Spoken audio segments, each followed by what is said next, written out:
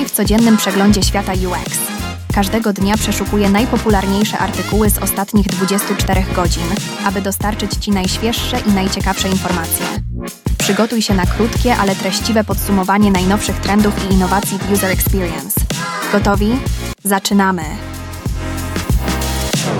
Dzisiaj, 7 lutego, zapraszam Was na kolejną odsłonę UX Shortcast. W książce Scamper, jak używać najlepszych metod ideacji, Rike Fries-Dam i Theo Young przybliżają prosty sposób na wytwarzanie nowych pomysłów na produkty lub usprawnienie istniejących. Scamper oznacza substytucja, zastąpienie, kombinacja, adaptacja, modyfikacja, przypisanie innego zastosowania, eliminacja, rearanżacja. To tak jakby patrzeć na coś przez różne okulary, żeby zobaczyć, jak można to zmienić i ulepszyć. Zadajesz sobie szereg pytań, takich jak co mogę zamienić lub co mogę usunąć, aby znaleźć nowe kąty widzenia. To narzędzie, które pomaga myśleć nieszablonowo i znajdować kreatywne rozwiązania. Podobnie jak dobry biznesmen znajduje nowe sposoby, by pokonać konkurencję.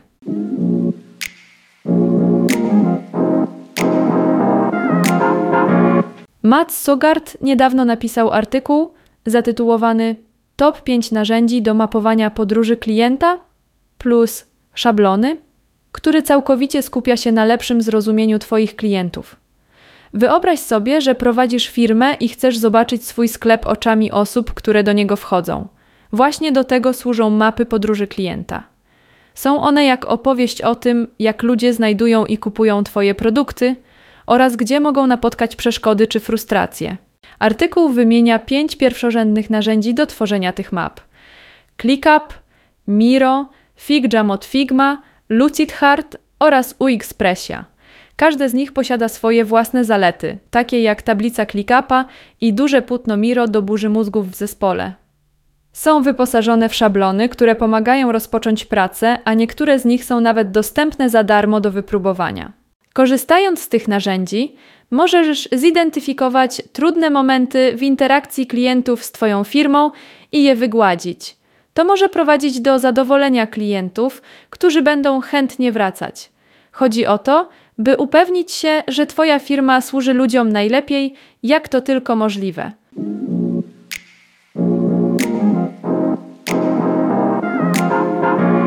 W artykule Native, Web or Hybrid App – Which one is better? Autorstwa Matta Sogarda dowiadujemy się o różnych rodzajach aplikacji na telefon. Aplikacje natywne są tworzone specjalnie pod jeden rodzaj telefonu, jak iPhone czy Android, są bardzo szybkie i mogą wykorzystywać wszystkie funkcje telefonu, ale ich stworzenie jest droższe. Aplikacje hybrydowe to rodzaj pośredni, działają na każdym telefonie, są tańsze w produkcji, ale mogą nie być tak płynne w działaniu. Aplikacje internetowe działają w przeglądarce internetowej i są najtańsze, ale wymagają dobrego połączenia z internetem, aby z nich korzystać. Tak więc wszystko sprowadza się do tego, do czego potrzebujesz aplikacji i ile gotówki jesteś skłonny wydać.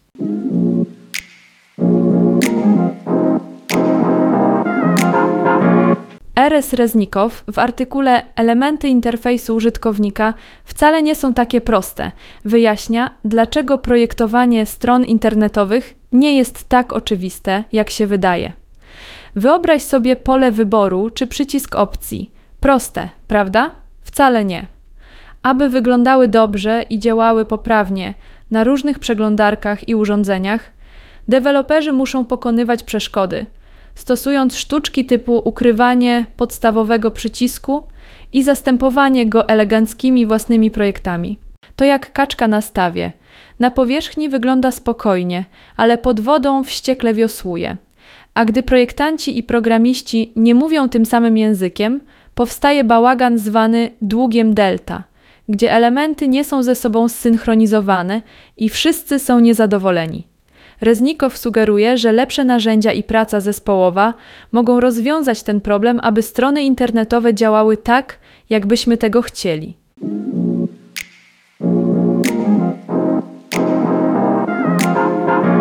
W artykule Projektowanie wdrożeń użytkowników, lekcje z Figma, Duolingo i innych, autorstwa Bena z UX Collective przyglądamy się temu, jak duże firmy technologiczne dbają o to, by ludzie pozostawali z nimi po rozpoczęciu korzystania z produktu.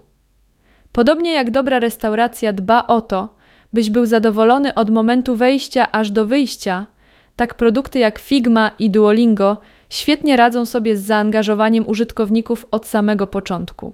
Ben zauważa, że wiele firm traci szansę, nie dając wystarczającego wsparcia użytkownikom po ich rejestracji. Jest to, jakby pokazano ci stolik, a potem zniknęli. To sprawia, że użytkownicy zastanawiają się, co dalej robić. Artykuł podkreśla, że solidne wprowadzenie może zwiększyć prawdopodobieństwo powrotu użytkowników o 7,2%, a nawet zachęcić ich do większych wydatków. Więc wielkim błędem jest zakończenie procesu wdrożenia zbyt wcześnie, jak miało to miejsce w przypadku starego narzędzia do projektowania Sketch. Zaczęli z użytkownikami, ale potem zostawiali ich na lodzie. Kluczem jest ciągłe wsparcie. Upewnienie się, że użytkownicy nie czują się porzuceni. To sekret udanego doświadczenia w zakresie wdrażania do użytku.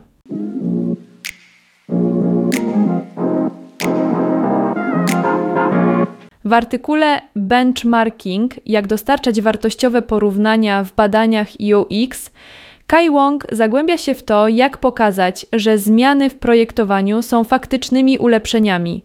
Wyobraź sobie, że remontujesz stary samochód. Nie mówisz tylko, że wygląda świetnie. Udowadniasz, że działa lepiej niż wcześniej. To jest właśnie benchmarking w UX, pomiar przed i po zmianach, aby wykazać rzeczywisty postęp. Wong zauważa, że chociaż opowieści użytkowników są pomocne, nie zawsze dają wyraźny obraz sukcesu. To tak, jakby 5 ludzi mówiło, że samochód był wcześniej trudny do prowadzenia, a teraz mówią to 3 osoby, to nie mówi ci to zbyt wiele. Ale jeśli możesz pokazać, że spalanie samochodu jest teraz o 8% lepsze, to solidny dowód na to, że działa płynniej.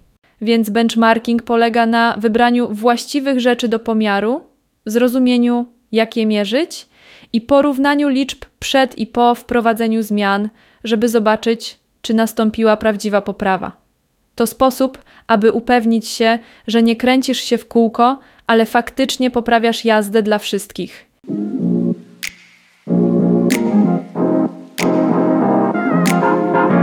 W artykule Idy Person pod tytułem Nieprzewidziane konsekwencje projektowania poruszony jest temat, jak czasem dobre pomysły mogą przynieść odwrotne skutki w dłuższej perspektywie. Na przykład firma Tom's Shoes chciała pomóc, oferując za darmo parę butów za każdą sprzedaną parę. Brzmi świetnie, prawda? Jednak ostatecznie skutkowało to szkodą dla lokalnych szewców w społecznościach, które chcieli wspomóc, ponieważ nie mogli konkurować z darmowymi butami. Podobnie nasze smartfony łączą nas, ale jednocześnie sprawiają, że jesteśmy rozkojarzeni i izolowani. Artykuł sugeruje, że powinniśmy bardziej rozważać szerszy obraz sytuacji oraz długoterminowe skutki naszych działań, używając czegoś, co nazywa się odpowiedzialną innowacją. Oznacza to pracę nad poprawą rzeczy bez powodowania nowych problemów. Chodzi o ostrożne i przemyślane wprowadzanie nowych pomysłów, aby naprawdę upewnić się, że przynoszą one pożytek bez niespodziewanej szkody.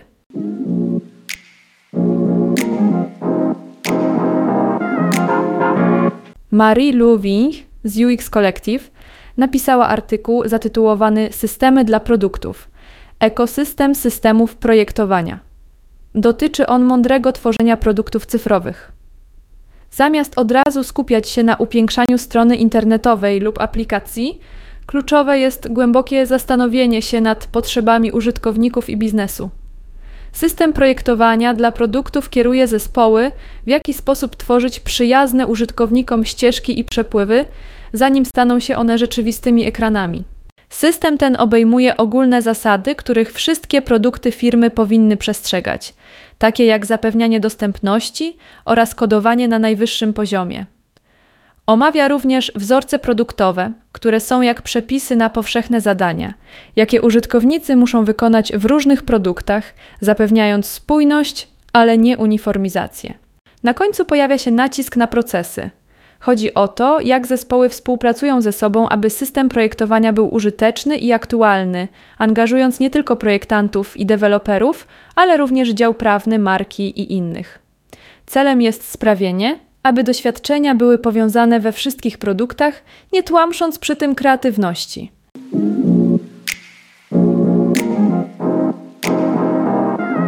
Dziękuję za wysłuchanie i zapraszam na kolejną dawkę wiedzy już jutro.